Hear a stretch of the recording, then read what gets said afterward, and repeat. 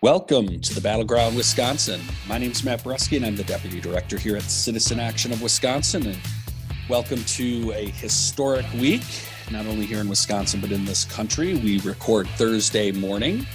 It is the day after what can only be described as a coup at the Capitol and at Congress yesterday. By the time all of you have listened to this, you're certainly well aware of the broader fact base, but wanted to welcome our panel who is with us. It is our usual panel, and we're going to get their immediate thoughts. We'll start with Claire Zauke, who's our healthcare director. Claire, it's good to have you this morning. Thanks, Matt. And our other panelist, as always, Robert Craig, our executive director here at Citizen Action. Robert? Greetings to our virtual and our radio audience. So I am going to get it, Claire, I'm going to go to you first just to get and from both of you, I just want to give you a few minutes just to give your immediate just response to what is, it's a shocking thing we witnessed, but let's just be honest, this is not something that any of us are completely surprised. We started talking about Trump's effort to steal the election in March last year with that Atlantic article. And essentially all of this played out. And what we saw yesterday with Trump inciting it with a rally and sending people over was that coming to its, what may not be its conclusion, but certainly was a historic, horrific day yesterday. Claire, please, your immediate thoughts, and then Robert, we'll go to you. My immediate reaction, and what I'll say is my sustained sort of place of being for the last, however many hours it's been. I guess it's not been 24 hours yet. Is just being sick to my stomach, and I'm sick and unsettled for many reasons, and it's hard to separate all of them because just as chaotic of a day was yesterday in DC, it feels as chaotic in my mind and in my heart. Everything that I'm feeling and all the different reasons I'm feeling them just constantly jumbled up and shuffled and moving quickly between all of them. I record this podcast, Matt has said, in my kitchen, and hanging behind me on the wall in the kitchen is a replica of floor tiles of the U.S. Capitol building that my parents bought and framed for me the summer after I interned in college for former Senator Feingold, where I walked the halls of that building with so much reverence, just in awe of their beauty and what they meant to this country. So those tiles hang on the wall behind me every day when I record this podcast and are a reminder of what we should always strive to be, even if this country has never fully been as great as, what we would like it to be, what we're working towards. And so I was thinking about those tiles, looking at them all the time yesterday and today. So my heart was heavy. It was just so shocking to see images of people sitting in places like the Speaker of the House's chair and the President of the Senate's chair, breaking windows and storming a building as if it were in enemy territory and not as if it were, one of the most important buildings in our country. And of course, all of those feelings are met or surpassed in intensity when you think about how could this have possibly been happened, and the anger that I feel towards the president who fomented those feelings over the past 5 years and who called them into action this week and yesterday, and everybody who enabled him, and the law, quote, enforcement officials who failed so dramatically in their reactions. Well, we'll get into a conversation about white supremacy and the role that played and everything later, but yeah, absolutely, Claire. We're going to definitely dive into, the the white privilege and the white supremacist structure that was on display. Robert, your immediate thoughts? I don't think anyone should be surprised. And I'm surprised how many establishment folks are surprised, and how surprised Mitch McConnell is, or how surprised Lindsey Graham says he is, etc. As someone who's been myself looking at the rise of the right-wing movement since I was a high school debater, and someone who's read about its development and origins, it goes at least to the 50s. You can argue to the 30s, and the reaction to the New Deal.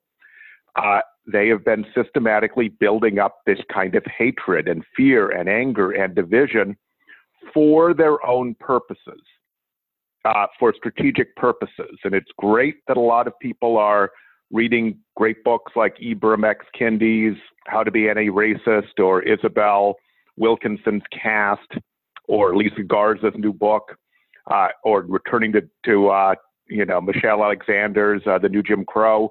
People should also return to Dog Whistle Politics by Ian Haney Lopez, because this is about how racism is strategic. And Dr. Kendi is very good at this on this as well. This has been deliberately fomented in the interest of people in power. And so when you see the rats jumping off the ship, which was a number of senators and members of Congress, and you see big business interests that have bankrolled this whole movement coming out and calling for the 25th Amendment, remember, they are reinventing themselves to hold power. Do not give them credit. They see where this is going. And they will achieve that if we don't stop them and if we don't expose it. Mitch McConnell has been a huge part of this. The Bible says, we will know ye by thy fruits. This is their fruits. And we got to stop thinking this is a few crazy people who are militias. This is the most powerful people and interest in our country, and they're not being mentioned as behind fomenting this movement. When you see all those horrible ads, all those horrible social media posts, which Citizens United made it so we don't know who's funding it, it is the vast majority of the billionaires who are right-wing, actually, not left-wing, and the big corporate interests are funding all of this. We knew this when it was more transparent. When you look at who was funding ALEC, it was the major corporations in the country. And so we need to be wise about that. And then we need to be wise about strategy. They are going to simply, remember, slavery became Jim Crow. It simply changed coloration. Jim Crow became the new Jim Crow, right? They will try to adapt like chameleons and hold power. And now they will, the part of the Republican Party, this is the danger for Biden. Some of the establishment Democrats will think, now we can work with them. No, no, no. They are the same people. They are making a strategic pivot. And so we need to be real about building a left movement that is strategic and that can defeat them. It's not just about being right. It's not just about saying the right thing on social media. It's about building power to defeat them. And Robert, we are going to talk more about a lot of where you're going on this idea that, like, this is a huge opportunity to redefine and actually for the progressive movement to play an important role in making sure what you talked about is a part of the conversation, right? Because it's one thing for folks to jump off and say, oh, we're appalled by the storming of the Congress. But they were, and some of them were okay after that, still speaking out on behalf of this awful, ridiculous plan. But many of them, right, were completely behind it all the way up, including what you're talking about much more broadly, right, Robert? This whole idea, this generations of building up racial hatred for power.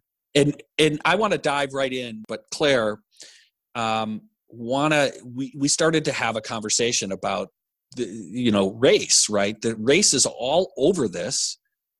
Here in Wisconsin, right, we had the Jacob Blake non-charging this week.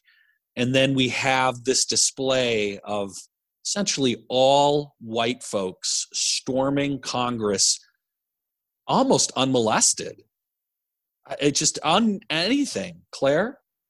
Yeah, this is going to be a long discussion that we have to continue after the break. But the fact that at least two different men who appeared to be white men made it all the way to sitting in the chairs of the Speaker of the House of Representatives and the President of the Senate, that they were able to not just make it into the room, but make it to that seat for a sustained amount of time and into the offices of the Speaker of the House of Representatives without a scratch on them.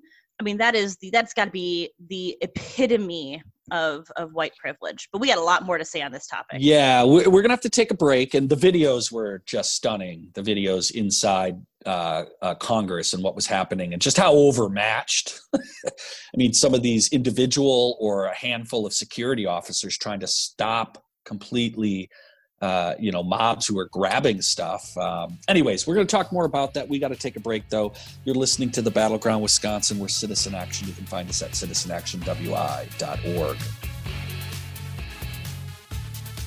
Welcome back, Battleground Wisconsin. We are talking about happened in Congress yesterday, and obviously, as Robert provided in our opening segment, what's quite frankly been going on in this country for a long time. Claire mentioned it's been supercharged the last 5-6 years under Trump.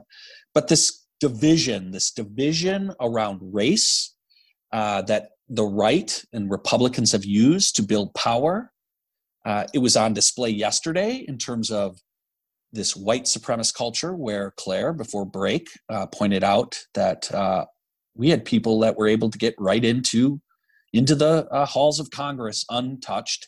And by the way, largely just allowed to leave, without being arrested, without anything. Robert and Claire want to talk more about this, but I want to dive into like how yesterday really does put on display this white supremacist culture that we're swimming in. And Robert, also, if it leads to, we did make a statement about that as it relates to the Jacob Blake. And I see this stuff as completely interconnected, Robert. Yes, it's completely interconnected. And there's an opening here, an opening for progress, because a lot of folks who have denied this connection or not talked about it are talking about it now. So it's not only the civil rights leaders, the Black Lives Matter leaders, scholars like Eddie Glaude from Princeton. It's also a whole lot of mainline folks that haven't talked this way before.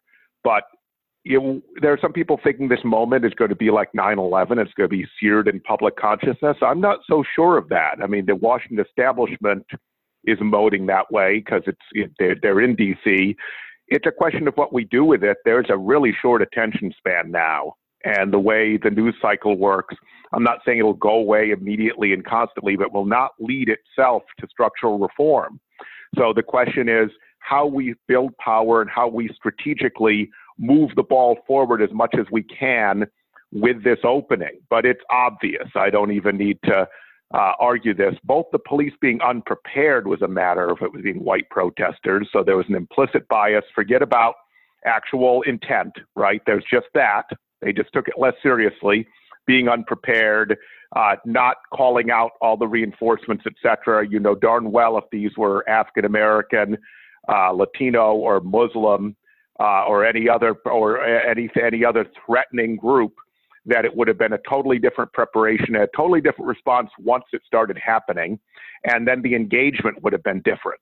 And that partly can be implicit bias. What people who are born white in this country, not just born here, come here for any amount of time, take on these norms. You're socialized into it. It's implicit. And so they don't feel as threatened by white people as by black people. It's why, as Eddie Glaude has been saying this morning on MSNBC, that white men can wield knives and not be shot, and Jacob Blake to be shot 7 times. But then in the back, but there is and he wasn't wielding it, he was allegedly holding it, not clear in the video. But the other thing here is that some of this is even worse than that. Police associations are very pro-Trump. People who will join the police are on that side, and there is well documented by the FBI interconnections between white supremacist extremists and police departments, and we've taken none of that seriously, but we have major federal officials still calling for, calling Black Lives Matter a peaceful protest movement a terrorist group, and et cetera, because the right is still purveying the lie that the violence comes from the left. It comes from the right. We've known that for a long time. The FBI's known it. We're not acting on it. Hopefully this is an opening for that. But in Wisconsin, Josh Kaul, our Attorney General, said a lot about the concern about the coddling of and the way the white supremacists, one of whom murdered 2 peaceful protesters in Kenosha in the Jacob Blake protest, how the fraternization. I hope there's going to be a serious Department of Justice in Wisconsin, Attorney General investigation into that, because it is rampant and we let it pass. Yeah, I would say, Robert, building off of what you said, I mean, I was going to make the same point that you made to start off with, right? I mean, just the simple fact that somebody or a great number of folks, I don't know how these decisions are made, looked at the gathering of Trump supporters and said, these are white folks, these aren't an actual threat to us, even though this is the group of people who have been using violent anti-government rhetoric publicly for months, if not years, and said those folks are not a threat to us. Is, to your point, and I was going to say the exact same thing, sort of the epitome of racist white supremacist bias in people's minds and people's institutions, or in the law enforcement institutions.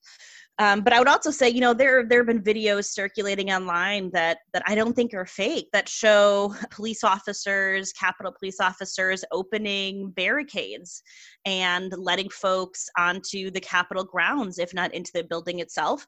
And then in the halls of the Capitol, amidst the throngs of insurrectionists, of people who illegally stormed the building, taking photos with selfies with some Capitol police officers.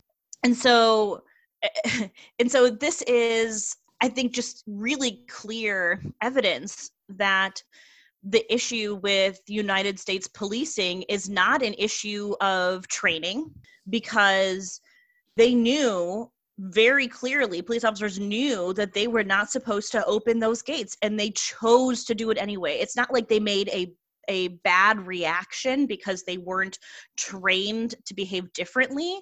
I mean, they made a very clear and conscious decision to open some gates, and it is not a matter of needing to learn how to de-escalate a situation, because there were officers on the scene. I don't want to say all the officers, but there were officers on the scenes who, again, made very clear, conscious decisions to contribute to escalating, and who chose not to de-escalate or intervene, right? So this is not just about, training or officers needing more tools. This is about something, to your point, Robert, being fundamentally broken with the system itself, and that broken thing helps attract many people who are not really interested in serving and protecting to the field. And of course, there are lots of videos of police officers in the U.S. Capitol building who are just totally overwhelmed and doing their best to try to keep people from damaging pieces of art, of statues, of trying to, protect lawmakers and reporters and civilians and staffers who are in these rooms and were just so completely overwhelmed. Folks who were failed by their bosses and people who make decisions about what type of security the Capitol needs. But that doesn't negate the fact that this white supremacist culture and this bad behavior happened, that it really existed, and we saw it play out before our eyes on video. Robert, you get the last comment on this before we run to break. Yeah, and it's the one problem with our language, because we're always searching for the right language, is that terms like structural racism and white supremacy, they're abstractions. They don't sound like there are people involved, when in fact there are people who created the system, there are people who are maintaining the system, and there are people, elected leaders with power, who are not unwinding the system. And we need to be, Dr. Ibram Kendi in How to Be an Anti-Racist proposes along these lines. We just call it racist policies, right? Which is interesting. I don't know if that's the right word either, but the idea is to be more concrete and specific and to create agency. In other words, there are people doing this, people not acting. And then we're actors as people in a movement. It's our job to try to get people to act and build the power to make them act and also to influence them to act. It's not all brute force, or to get people in place through elections that will do that. And so we need to think very carefully about, say, Governor Evers, who has rightly said that he is going to put things on criminal justice reform in his budget, but he's yet to move on his campaign pledge to cut incarceration in half. And his proposals around the Jacob Blake shooting, before we had the decision not to charge this week, were all fine, but they were small ball and piecemeal, and they were not structural. And I'm hoping we see from Governor Evers, who did send out a strong statement around the refusal by the Kenosha District Attorney to charge in the shooting of Jacob Blake, a strong statement. I want to see it in policies, and it's not just about whether he can pass it or not. It's a matter of whether he can tell the public what we should do and give us an opportunity to mobilize around it. If you give them warm porridge out there, it won't be clear to the public what even the choice is. Well, and I think looking forward in the next segment, we're going to look forward more about what are some of the opportunities, right, that I think as a progressive movement, this moment provides us, given what we've all laid out here, right? And clearly what the conservative movement has built up, and it has been laid bare and exposed this week. And that means there is opportunity. We're going to talk more about that when we get back. We're Citizen Action. Welcome back to the Battleground, Wisconsin. Again, we're Citizen Action. You can find us at citizenactionwi.org. We are really fortunate to be joined by a special guest. I am happy to welcome Lauren Jacobs. Lauren is the Executive Director with the Partnership for Working Families, which is a national network that we are a part of. Lauren, thank you so much for joining us. Hey, thank you for inviting me on. Well, we appreciate you joining us on short notice and coming on. I specifically asked you to come on to, one, I want to get your immediate response to, your feelings about what happened yesterday and what's ongoing. But then I'd like us to get into a deeper conversation as this is a moment for our movement that, provides opportunity to provide a better world and, maybe have our vision of the world have an opportunity. So Lauren, first of all, just thanks for joining us, and tell us a little bit about what you're thinking today. Wow. This has been a month lived in a week, again, which I think has just been emblematic of this sort of period of rapid vitriolic change and events. So how I'm feeling, angry, shocked. And I think like many of the people listening, like you all here, trying to really weave about and really be rigorous and disciplined about understanding what exactly happened. So we are best prepared to have the response about how progressives move forward and shape the world as we want it to be. But being really clear about where the right is right now, what this means, what's their sort of trajectory, and how are they realigning and reshifting as well.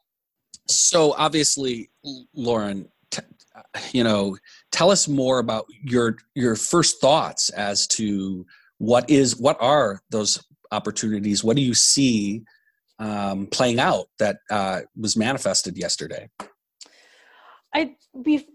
In order to get to talking about where I think the opportunities are or where I think the path forward is for our side, I think it's important to understand where I think and what is happening on their side.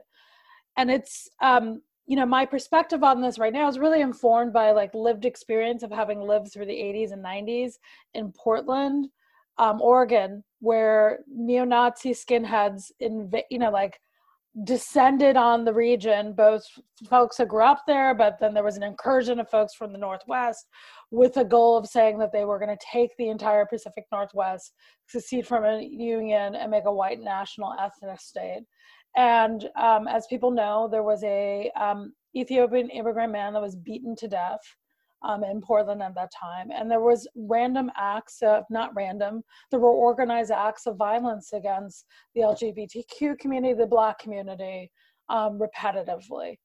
And I think it's understanding this as part of that lineage. It's also understanding what happened yesterday as part of the lineage of our almost 200 years of codified racial terrorism, right? We first had sort of codes of what was needed to maintain chattel slavery, and then that was later succeeded by the structures and systems that were needed to maintain Jim Crow as sort of a continuance of that system. And so you don't just sort of wave a wand and sort of hold hands and say that's over, and not have a sort of reckoning or discussions about how we got there, what we need to do to walk away from it. And so nobody should be surprised that this is where we are, right? These are sort of the seeds that have been in the earth for a while and are sprouting again. And so I do think that the opportunities for progressives are like, we have to be really honest and look at that and really understand that this tendency, this authoritarian impulse, this white supremacist authoritarian impulse has been part of who we are as a nation for a while. But this is, and so in fact, it needs to set us up to be prepared to challenge parts of the democratic establishment, parts of the movement that want to talk about returns to normalcy. We have to say what happened yesterday was normalcy for this country, right? It was, sort of revanchist mobs demanding that only legal votes be white people's votes, right? And that, because that's really what was at stake, was saying these cities that were predominantly Black, that in every case were sort of seen as the pathway of overturning, moving Georgia to now, both Senate seats and the presidency for Biden, and also again in Pennsylvania, again in Wisconsin with the language around Milwaukee, Michigan with the language around Detroit, that is actually what's at stake.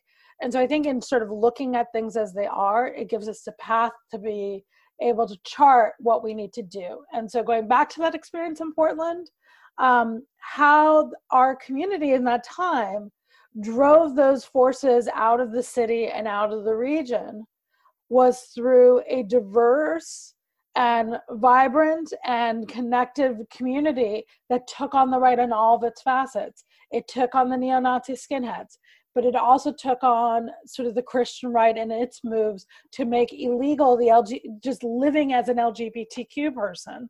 And it brought together the Black community, the churches, the organizations like the Lesbian Community Project, housing rights groups, right, anti-racist skinheads, into coalition with each other to reclaim the city and retain the community. And I think what we saw in Georgia 2 days ago was sort of the echoes of that, of a multiracial movement that centered around universal care for everyone, and sort of the care for everyone to be able to make it through a pandemic like we are together, and to be housed and fed and cared for.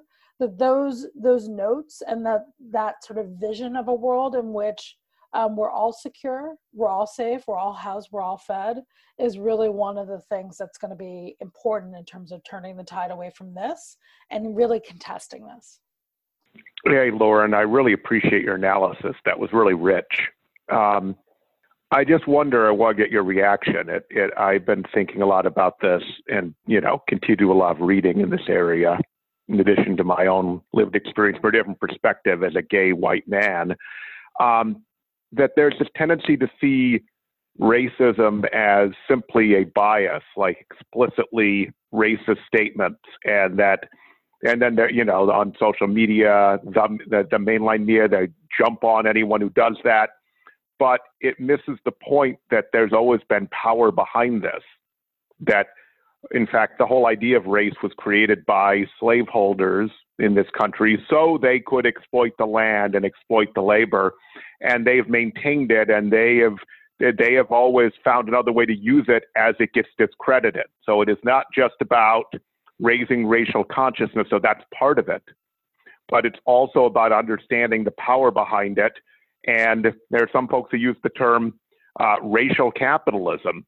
It comes out of the Black liberation movement, and that seems apt. And I want to see your thoughts. I mean, so people don't know Parched Working Families, you do a lot of things, but you're particularly well known for serious economic strategies to build power for multiracial groups of working people in cities and to aggregate the power we have in an effective way. And so you obviously spend a lot of time thinking about who benefits from something, who actually holds the power. I don't feel like the business interests and the billionaires behind all of this are getting blame right now. It's just a few awful exploitive politicians like Tim Cruz and Josh Hawley, or those yahoos who fortunately were not effective enough to actually take the Capitol or take members of Congress hostage, but next time they could be, right? We kind of lucked out in that they were good enough to outwit a bad police response, but they didn't really have a plan. They just rummaged through the place, etc. That doesn't necessarily happen next time. But I want to get your sense of the power behind all this, if you agree with that analysis. Oh, yeah, 100%. And I think that, one of the challenges in the progressive movement on the left, it's been sort of a lot of this interfamily debate about like, well, is it race, is it class? It's both. Class is lived through race in the United States. It is in most of the former Western colonial powers. It is how we understand how class is performed. And so I do think that there is no way to tackle how wealth is distributed, how income is distributed in this country, if we are not explicitly, proudly, and loudly anti-racist and really anti-fascist. We have to be really clear also about that politic of saying and naming what we're seeing in terms of a rise of this language on the right. I'm looking to, some actors like Political Research Associates and others to do the sort of unmining of who was involved yesterday. But from the videos and photos, I saw a lot of images that were clear, like deep white nationalist symbols and flags and, Nordic tattoos and all these things that really are sort of pointing to who was also really involved in the violent insurrectionist mob yesterday. With that, we are going to take our final break. When we come back, we're going to continue to talk about the power behind what happened yesterday, what played out, and how we as a progressive movement ought to be organizing and having our vision of the world, which, Lauren, you did a beautiful job of laying out, right, what we need to do coming forward. But we got to take a break.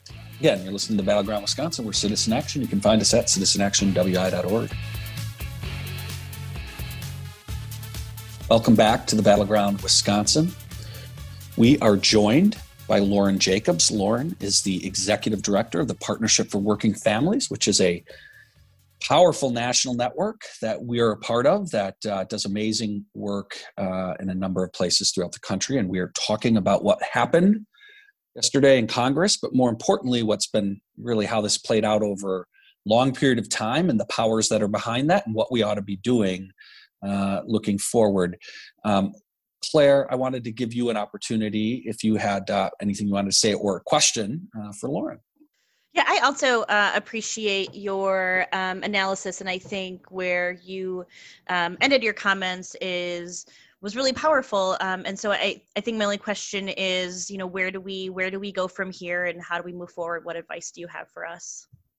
Thank you, Claire. I think that is the question that all of us need to be wrestling with. So I'm going to try to do what I think in this moment, but I do think this is a dialogue that progressive organizers, activists, community members need to be having constantly, right, with each other about where are we and what are the conditions saying about where we need to go.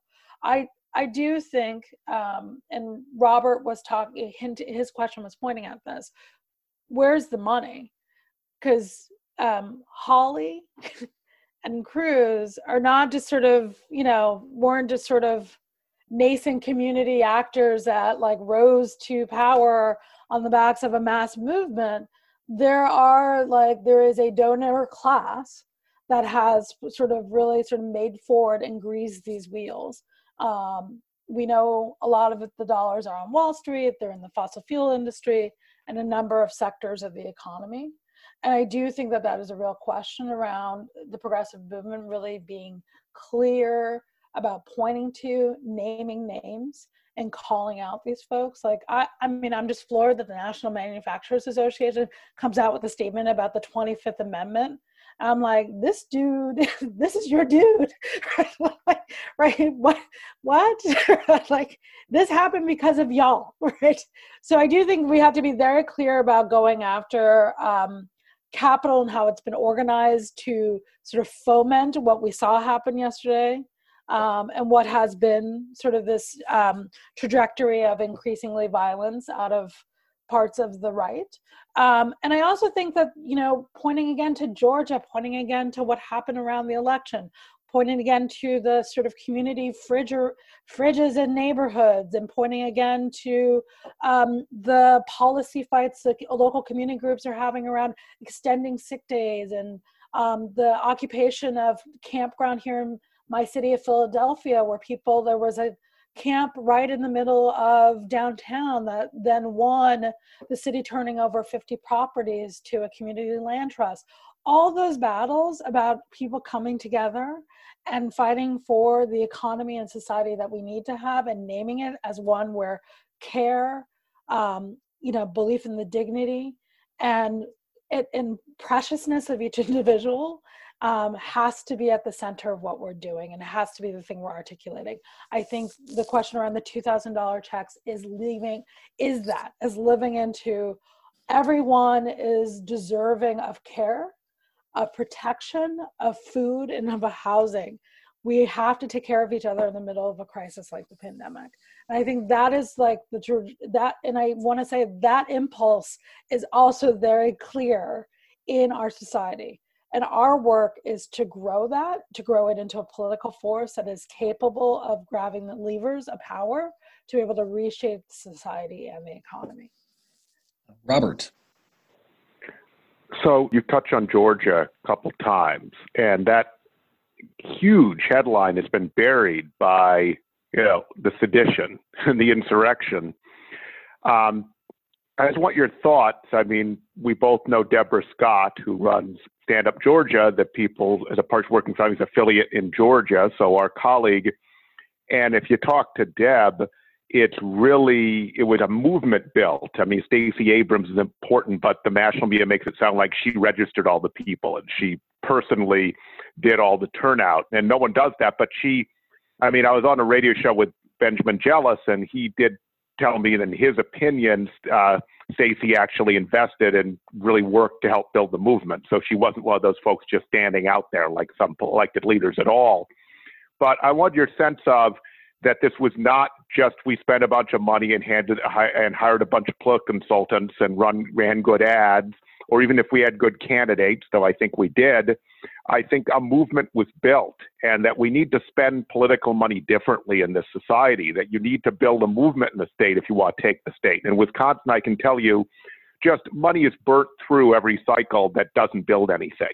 And we're always fighting to say, no, invest it in groups like us because we're building something that stays here.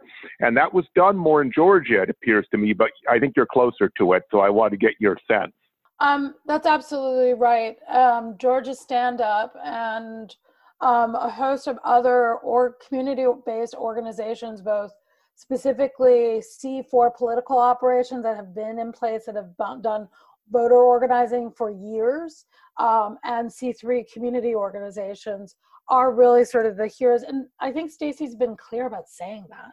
So I also want to say, like, I've heard her speak, and that she's been like, no, this wasn't me. There's like a number of organizations that made this possible. And I do think that's critical to understand, is that there's not going to be like a magic bullet organization or network that's going to come out and be like, we have the plan and this is follow us. It is the one thing we should have learned from this last cycle is it takes all of us, because that what we saw in Georgia in terms of the number of, and really like women, and I do think that it's not then an accident that we had this very care-centered message that is feminist, and it's like a feminist view of how to govern and what the purpose of, you know, the state is for the care of people. I do think that, you know, that what we saw over in other, replicated in other states previously in November was this. It was a mosaic of the progressive movement and people being comfortable knowing this is the lane we run in and we do this really well. So Georgia Stand Up runs one of the biggest C3 phone banks in the state and does incredible voter education. They don't do partisan work, right? So they're not sort of out saying vote for this person or this, but they're informing communities that are structurally prevented and blocked from voting by the likes of the folks that we saw at the State House, the Capitol yesterday, right? It informs those folks, does voter education, and aids people in accessing their ballots, especially returning citizens in the state of Georgia too. What's even more critical is they're there permanently. They're doing work permanently in the community. They're building leaders. They're investing in the movement. And how do you grow the movement? Because we're too small right now. There's a reason we're not in power, right? There's a reason lots of people, there's still more voters out there. There's still more people who do not feel connected, and an opportunity for us to engage and connect with this movement. And what you talked about, Lauren, this idea that we should care for everyone, right? And there's so many people that just feel left out of that. First of all, just want to thank you for taking the time to come on and share your thoughts. It was extremely helpful, but, more broadly, I want to thank you for being permanently invested in trying to think about how do we build this movement through the Partnership for Working Families. And just, you've been doing this work for a number of decades in helping organize and put us in a position. And so really appreciate the work and everybody at the Partnership for Working Families. Thank you so much for joining us today. Thank you all. And I appreciate you all. And I think you've been leaders on really thinking about the cooperative model that you've built about building permanent communities for progressives in the state to be in relationship with each other and to think and strategize and build campaigns together has been really visionary. Well, thank you so much. We're thrilled to be a part of the network, and we'll talk further down the road. Hopefully we'll have you on this podcast again soon to continue this conversation about how are we building power and building this movement. Robert, before we close, I know you wanted some comments about what Speaker Vos has been up to in our state assembly. Well, right. So we've had this drama where Governor Evers tried to negotiate, then they wouldn't give anything back, so he wrote his own compromise, and they didn't like that. So now they've come out, Robin Vos, with their COVID mitigation plan, which is really a COVID spread plan. It's sabotage. We have to have liability shields and in fact, you're allowed to violate federal, state, and local public health standards and be shielded. They're going to ban employers from requiring COVID vaccinations for employment and the state from requiring vaccinations.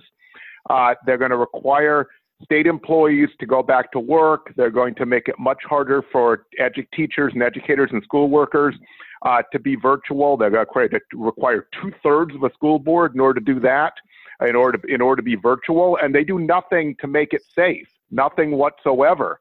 They don't even, local government anymore, have capacity limits over 14 days for like a bar or a restaurant.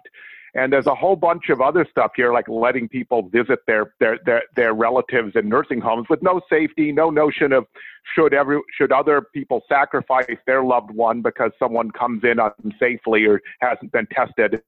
So the whole thing is just gross. It's not a COVID mitigation plan at all. And thank goodness they did not get an override majority. So I know we were all disappointed we didn't make more progress in the legislature. We prevented them from giving an override majority. So they cannot do this. But they not only are not doing anything, in other words, they met less than any legislature, in any full-time legislature during the pandemic, they're trying to harm the situation. They're trying to politicize it. Well, with that, we have got to wrap up this podcast. We are going to talk, we'll talk more about that in the next week and weeks to come. Want to remind folks, continue to reach out to Governor Evers about state budget priorities. We'll have links to that. We'll talk more about that going down the road, but hang in there, folks. We want to thank Lauren Jacobs from the Partnership for Working Families joining us this week, and we'll see you next week, Battleground, Wisconsin.